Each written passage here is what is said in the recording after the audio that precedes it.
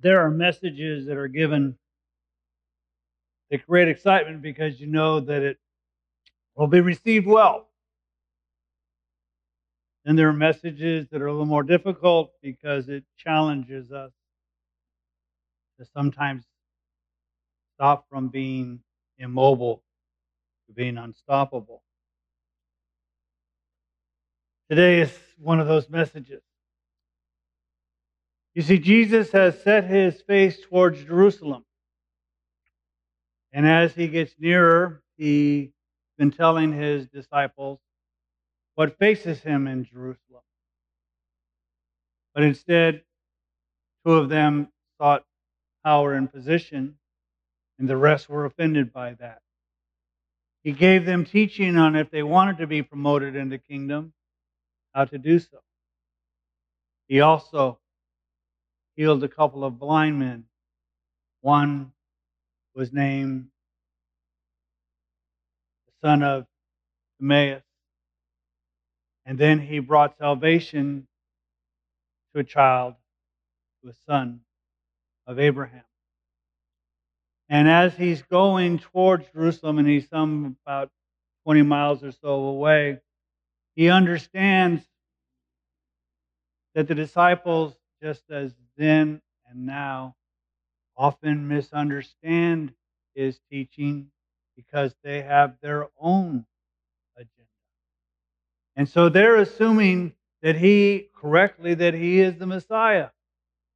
And they're going to assume that the kingdom is being brought in presently. And he's going to teach them, and they're going to not necessarily hear. He's also going to teach them what they're to do in the meantime. And this is where we particularly need to pay attention to his teaching. Many years ago, and I'm not too sure if it still doesn't happen. I know many years ago, credit cards were not as ubiquitous as they are today. And so people would go to various department stores for ahead of Christmas because they couldn't afford all the gifts. And so they put things on layaway. And so if you don't know what layaway is, it tells you you're pretty young. But they would put things on layaway, and then they would make payments. And then when they paid everything off, they could then take what they had set aside home for gifts. The advantage of the layaway was twofold. One, you were guaranteed to have the thing because they laid it away, and it gave you time to pay for it. Now we just pull out a plastic card and don't worry about the exorbitant interest and all the others. Unfortunately, too many Christians have the idea that God has saved them and put them on layaway. That one of these days Jesus is coming back, and when he comes back, he'll take me off the shelf and I'll get to be with him. Jesus is going to tell us and teach us that there is something in between our salvation and his return that we're responsible for, and that we're held, and here's that nasty word, accountable. And so in Luke chapter 19, starting with verse 11, it says this: "And while they were listening to these things, Jesus went on to tell them a parable, because he was near Jerusalem, and they supposed that the kingdom of God was going to appear immediately." And so he's going to have to teach them this parable. Now, the interesting thing about this parable, a lot of times he teaches parables, and they're interesting stories in the sense of um, they have spiritual truths, but they're generally, if you will, they're fiction. They're just a story, but it's a story to highlight a spiritual truth. Now, in this particular parable, they're going to see some reality in real life. For you see, because Rome was in charge, when there was going to be a ruler of that area who wanted to be king or tetrarch or whatever, that person would go to Rome and get the authority to act as the king of that area, get Rome's approval, and come back and be king. Now, they're going to particularly be aware of this because Herod, the great son, Herod, kind of did the same thing, except he didn't get a kingship. He only got a tetrarch. He only got a portion of it. And a lot of people didn't like Herod. So this parable is going to seem like it has current events as a topic. And so he said, a nobleman went to a distant country to receive a kingdom for himself and then returned. And he called 10 of his slaves and gave them 10 minas and said to them, do business with this until I come back. Now I know most of us, including me and before this message, had no clue what a mina was. And I'm going to tell you, and you're still going to have no clue what a mina is. A mina equals 60 shekels. 60 mina equals a talent. Now you all know what it's all about, right? You know exactly how much money he's given him. Okay, I'll give you, and I think the King James kind of almost is right. It's equivalent of basically a pound of money, a pound of silver or whatever the exchange is. And in that circumstance, it's worth about 100 days of salary. So he's not giving them a substantial sum, but he's not giving them insubstantial. He's giving them a reasonable, but it's a small amount in the things. And he takes 10 of his slaves. Okay, these are not people who are a part of the nobleman's family. It's not people who are voluntarily servants. They are owned by the nobleman. And so he gives them this sum of money to tell them that they are to do business. So they are to use it to develop a profit. Oh my goodness. To develop a profit while the nobleman is gone. But his citizens hated him and sent a delegation after him, saying, we do not want this man to reign over us. Again, similar to a current event. There were people who weren't too wild about Herod's son becoming king, and so they sent a delegation. But at the same time, Jesus is in his parable saying, there are people in Israel who do not want me to be the Messiah. They do not want me to be king. And they are trying to do everything they can to prevent me from being given the title king in this land. And when he returned after receiving the kingdom, so the delegation was not successful, he ordered that these slaves to whom he had given the money be called to him so that he might know what business they had done. So they were called, okay, to render an accounting. I gave you a mina, gave you 100 days' wages. What did you do with it? And the first appeared, saying, Master, your mina has made 10 minas more. He has 10 times created more wealth for the master. He's gone from, if you will, 100 days to 1,000 days. He has been very effective in his business dealings. He was a good entrepreneur, if you will. And he, being the nobleman, said to him, well done, good slave. Because you have been faithful in a very little thing, you are to be in authority over 10 cities. Now, you got to remember, in this parable, which is spiritual truth, Jesus is come back as king of the kingdom. And in that kingdom, he's saying, because you are faithful in a small sum of money, I am going to give you authority to rule and reign over 10 cities. That's a substantial increase in responsibility.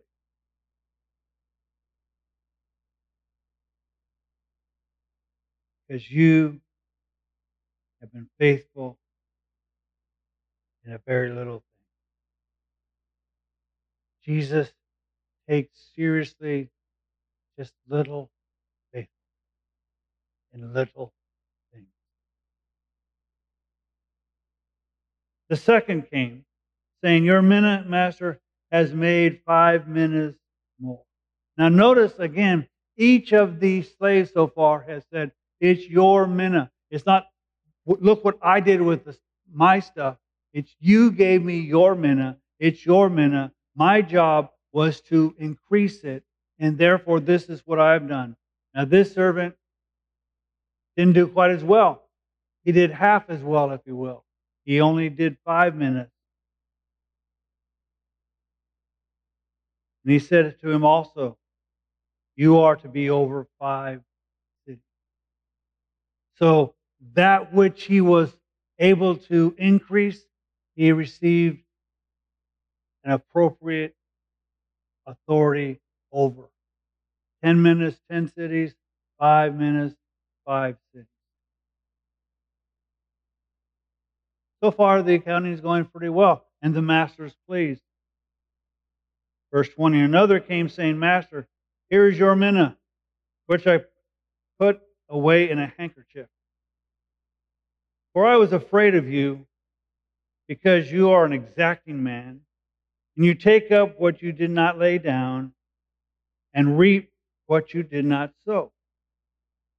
Now I want you to notice the first two acknowledge that it was the master's mina, but worked for the master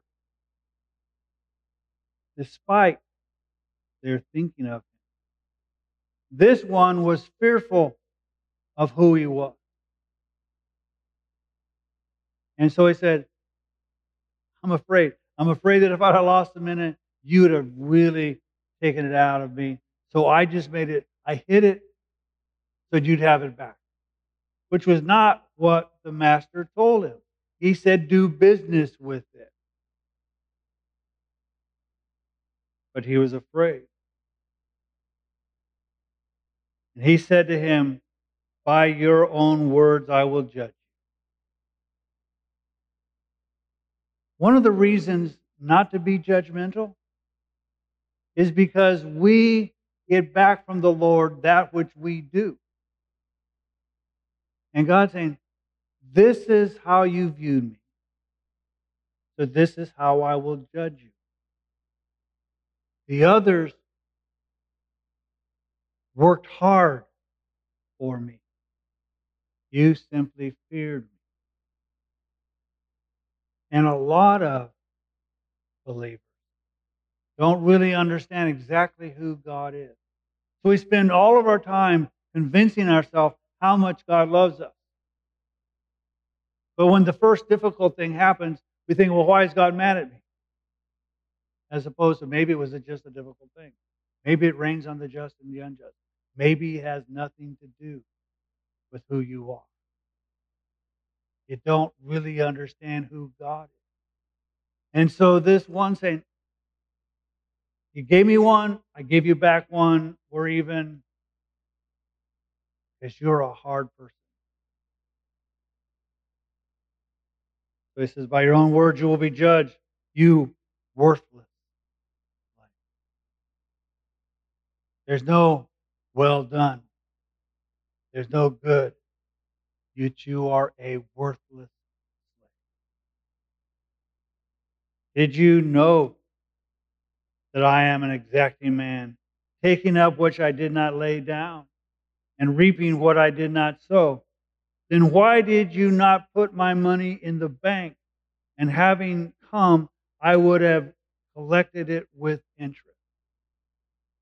How come you didn't do something with it? Okay, you could have put it in a safe place in a bank where they would have given you interest, and I would have had at least some income based on it. Instead, you're simply giving me back what I already had.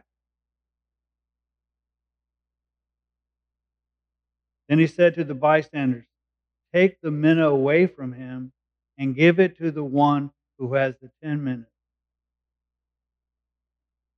And now the person has 11 minutes, plus he's going to be ruling over 10 cities. And they said to him, Master, he has 10 minutes already. Wait a minute, he's already doing well. Why are you giving him more? And I tell you that to everyone who has, more shall be given. But from the one who does not have, even what he does have shall be taken away. Now, he doesn't go through the rest of the 7 slaves who have received, but he gives us an overview. One does exceptionally well, one does pretty well, and one doesn't do anything. And so somewhere in that scheme of things, these other 7 do. But he makes the point that if you do not invest what God gives you, what he gave you will be taken away and given to another.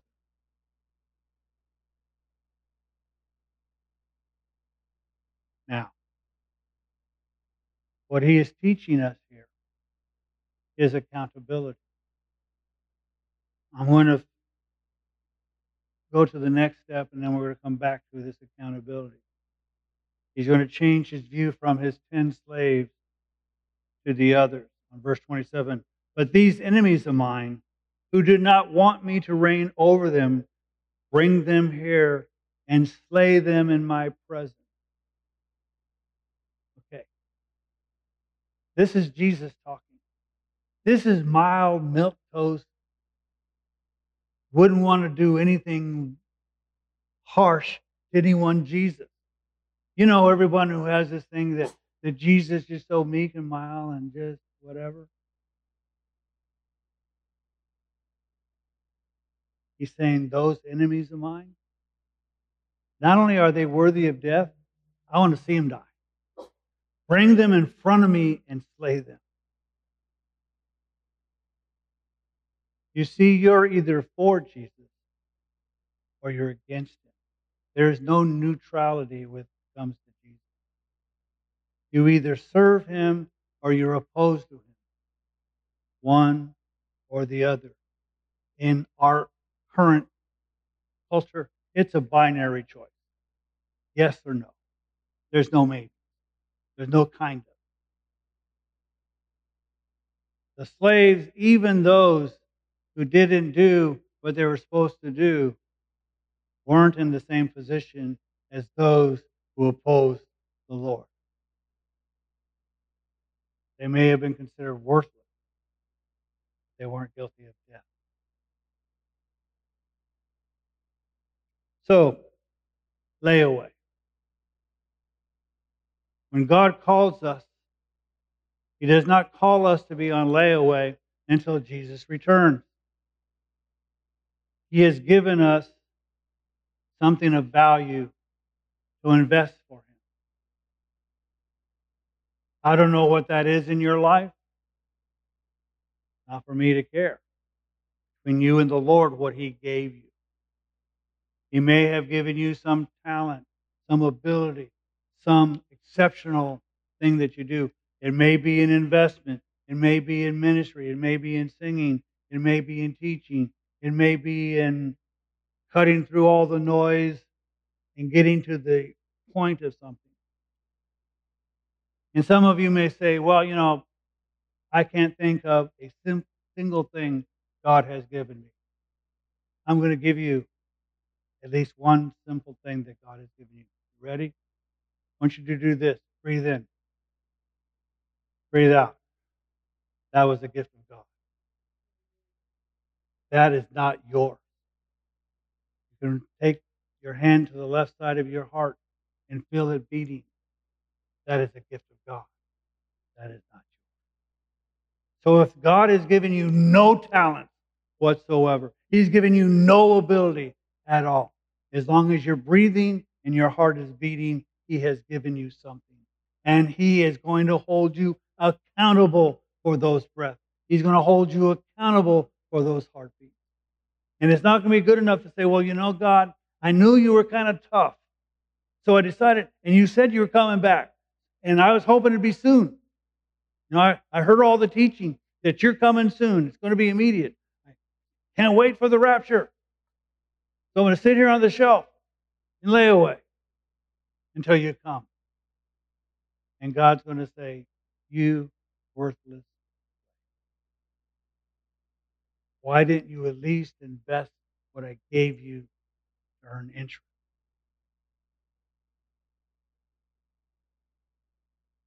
See, this is uncomfortable. Because we much rather hear about how Jesus loves us than He does. And how He will never leave us nor forsake us. And He won't.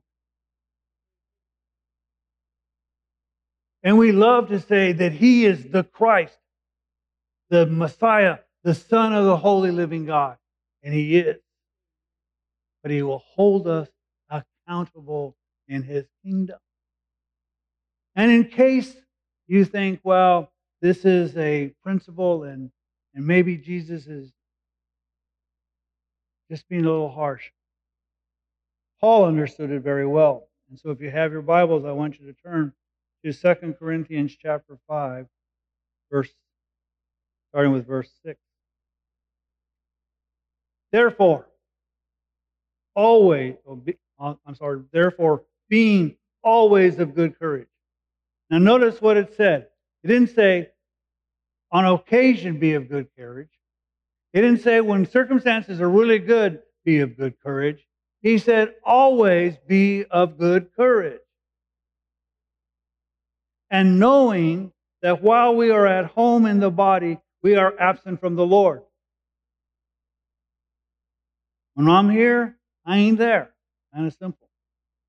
And when I'm there, I won't be here. For we walk by faith and not by sight. Now, I don't know who has convinced you, and it's usually people who think they're really bright. They think faith means those things that you don't understand. That is not faith. Faith is, God said this, therefore I now understand. And I live my life accordingly. It is not, I walk around blind. I walk around in the knowledge of what God has told me. That's faith. It's not making up things that I don't know. It's responding to what God says. So we walk by what God says and not by sight. We are of good courage. I say and prefer rather to be absent from the body and to be at home with the Lord. Now, for those of us who have been around a while, we really agree with it. Now, if you're a teenager, I know you want to get married and you want to have your wonderful life and everything. And I'm going to tell you that when that happens, you've had your children and they've raised them and everything is wonderful and you've gone through all of that, you will look back and say, I should have taken the deal and had him come now. But it's common. I was kind of the same way. It's like, and I was even kind of worse because I grew up with the idea, and I don't think it was me alone. I think it's what I was hearing. Heaven just sounded boring. All you hear is angels playing harps, and I'd had trouble enough trying to play a guitar. Just who wants to play a harp? Sitting on a cloud with wings, just boring. Until you know who God is. Then when you know who God is, you go, count me in. It's kind of the opposite of the joke about the evangelist preaching, and there's an old guy sitting in the back, and he's going, how many want to go to heaven? And everybody but this old man raises their hand. So he goes, well, maybe he's old, he didn't hear me. So he goes, how many want to go to heaven? And everybody but the old man raises their hand. So he gets closer to the guy. He walks out and he goes, looks right at him and goes, how many want to go to heaven? Everybody but the guy raises his hand. He goes, sir, don't you want to go to heaven? He goes, yes, but not now. We are kind of now at the opposite. How many want to go to heaven? Right now, right now, right now. Because to be absent from the body is to be present with Him. Therefore, we are also have as our ambition, whether at home or absent, to be pleasing to Him. What's your ambition? What is it that you desire? Is it that you desire your 401k to be larger? Or do you desire to know Him better? Do you desire to be more famous or infamous? Doesn't matter, just as long as you're one of those. Or do you want to be pleasing to Him? What is your ambition? So we have our ambition, whether at home or heaven, be pleasing Him. For we must, there's that word, must. Not optional, not for some. It's not kind of a maybe. For we must all. Okay. The Greek for all is all. Means everyone. No exceptions. For we all must appear before the judgment seat of Christ. Just as these three that were represented who brought their investments back, their business back and said, you gave me 1, I got now 10. You gave me 1, I get now 5. You gave me 1, here's your 1 back. We all must appear before the judgment seat of Christ. We all have to render an accounting. I don't like this. I like the idea that Jesus loves me and has a wonderful plan for my life. So that each one may be recompensed for his deeds in the body, according to what he has done, whether good or bad. Now, I try to make this very real. And so you and the congregation know when I say that I believe this so seriously that I tell you that I'm convinced that I get a 7-Eleven in Bakersfield. So one guy gets 10 cities. I get a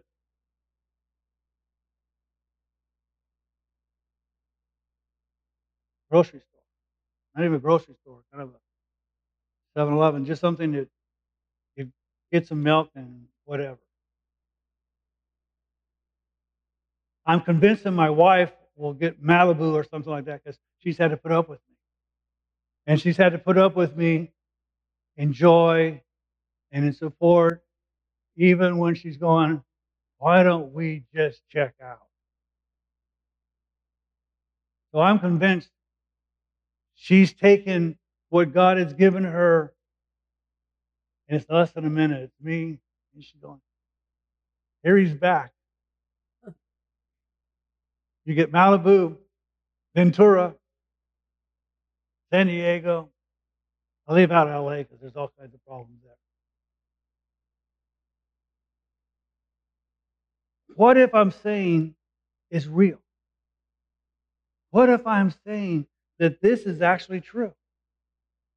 That we will at some time show up in front of the Bema seat. That's not the one that says you're guilty of things.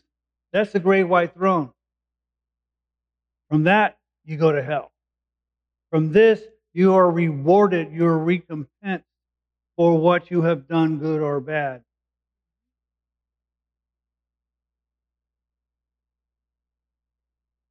Paul later tells us that some of the things that we do will be rewarded because our service has been gold or silver or precious stones. Or it could be wood, hay, and stubble, which will be burned up. The good versus the bad. But he says that even though we suffer loss, we will still be in His presence. This isn't about whether you make it to heaven or not. It's about what you have done with what God has given you. Now, the amazing thing here is that the mina was the Lord. Whatever He gives you or me is of the Lord. Which means whatever we accomplish is because the Lord gave it to us. Whatever abilities we do, it's because He gave it to us.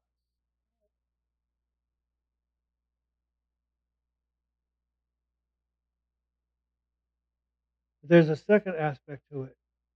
Notice it said we'll be recompensed. There are going to be a lot of believers in heaven standing in line waiting for their turn at the Bema seat, who think God is going to be really impressed with them because they were pastors of mega churches and they wrote songs that were on the top charts and were gold and platinum albums, and people just marveled at their musical ability to both sing and play instruments and to write music. And if all of those people did it to receive honor, then they got what it was they wanted. If you come as a pastor or a teacher and saying, I want everybody to love what I have to say, and everybody loves what you have to say and tells you, and that's why you did it, you're going to show up here and you go, you could at least stuck it in the bank. You didn't take what I gave you. You used what I gave you for your own benefit. And yet there will be others that no one has ever heard of, who couldn't hold a pitch if you gave it to them in a bucket. And yet they probably sang with such love, adoration to the Lord. There will be those who are missionaries that no one has ever heard of, who no one ever gave their lives because of their ministry. And yet God will say, well done. Because they served for His kingdom, for His glory, and for His purposes, and not their own. So brother and sister, as I point the one finger there, I point three back at me. We are to be accountable. So if you are on layaway, get off the shelf. If you have been serving Him, redouble your efforts. Find other ways to make investments in the kingdom. If you sing like an angel, and I don't know how an angel sings. The reason I don't know how an angel sings is because most of the scripture says, and the angels say. It never says angels sing. Just a little side note. So we have all these things. So if you sing like an angel, figure out how else God can use you to further His kingdom. Keep figuring out how to expand the kingdom of God. And He's saying here, my kingdom, my property, I give it to you to use. You will be accountable. And can you imagine if I and you actually took this message seriously? When we come to this Bema seat, He says, well done, good and faithful. You were faithful in a few things. Go rule and reign with me over many cities. And all God